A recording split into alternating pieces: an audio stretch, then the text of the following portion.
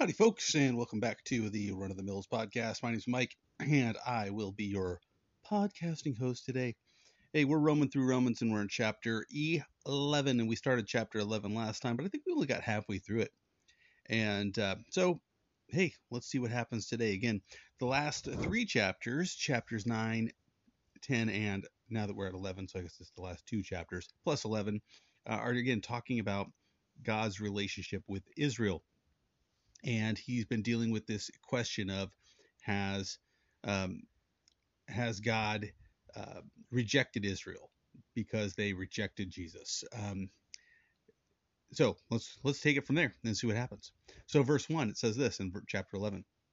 Paul says, "I say then, has God cast away his people?" All right, so there you go. That's the question he's asking. Most of the chapters, as we've mentioned in Romans, start with a question that has kind of springboard off what he said previously about Israel rejecting Jesus, and that being to the Gentiles' benefit, that the gospel going out to the Gentiles after it had been rejected by a a disobedient and contrary people. Verse 10 ends with. So he says, "I say, has God cast away his people?" And the answer is certainly not. Certainly not. Now, Paul doesn't just say certainly not and end there. He gives evidence because that's how he rolls. And and to me, this is one of those great things about Paul, is that he's always going to back up his arguments, especially his controversial ones, to show you that this is not something that he's just making up, but there's more going on. So let's see what he uses as his examples or his proof text, whatever. He says, "Has God cast away his people?" Speaking of Israel, he says, "Certainly not. For I also am an Israelite, of the seed of Abraham, of the tribe of Benjamin."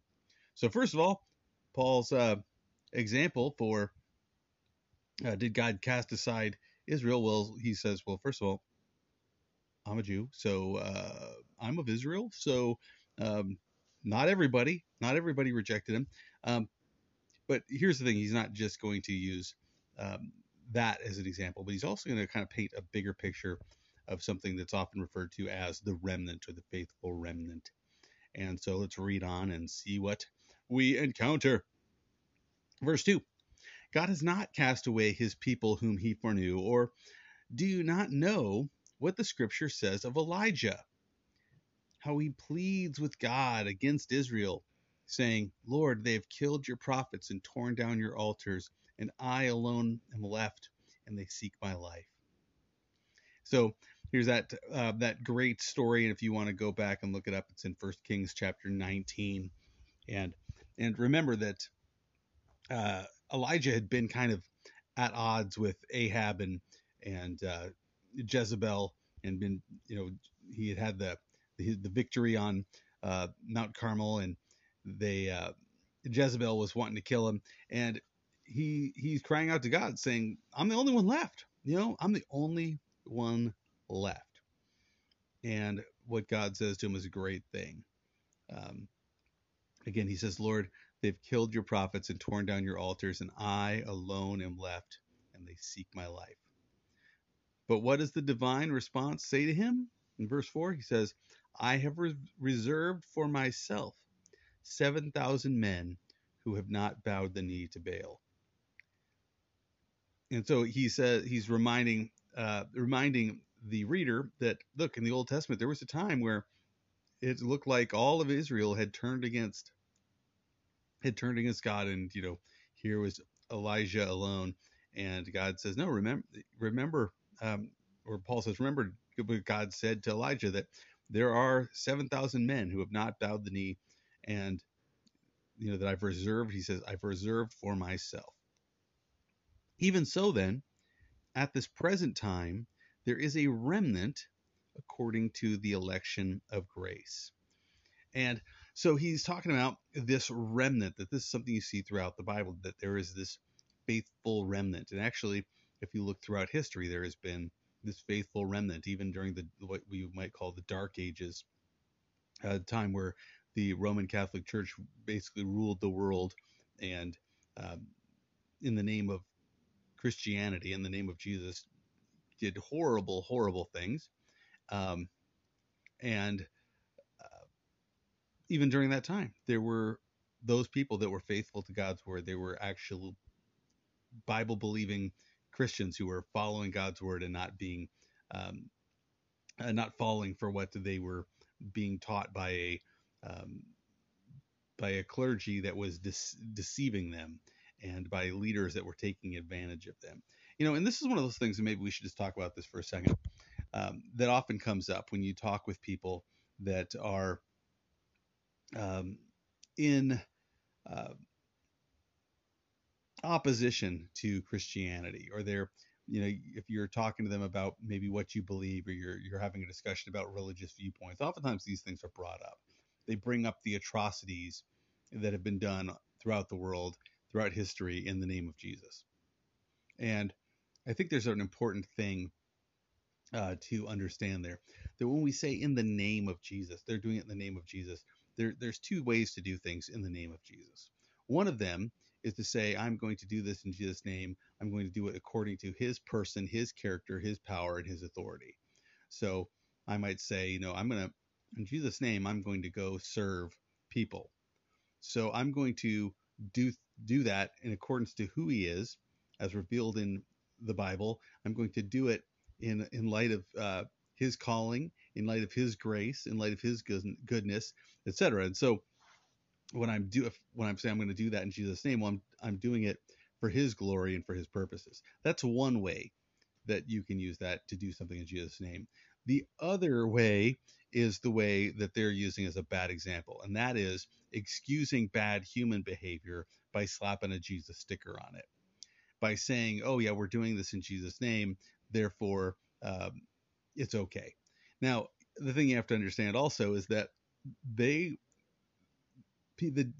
general populace didn't have access to God's word. They were reliant upon religious leaders to tell them what it said. And when you have a situation where you have men in power who are telling the people under them what God says, it's always a dangerous thing. It's always a dangerous thing. And that's one thing that, as a pastor, I'm always telling people, they don't believe what I say, go back to the Bible, look it up, study it, make sure what I'm saying is what it says. Look deeper into it, because I've been wrong plenty of times before. But I should never use a position of, as a teacher, to lord that over to somebody, or to manipulate people to do what I want. I've been asked to do that.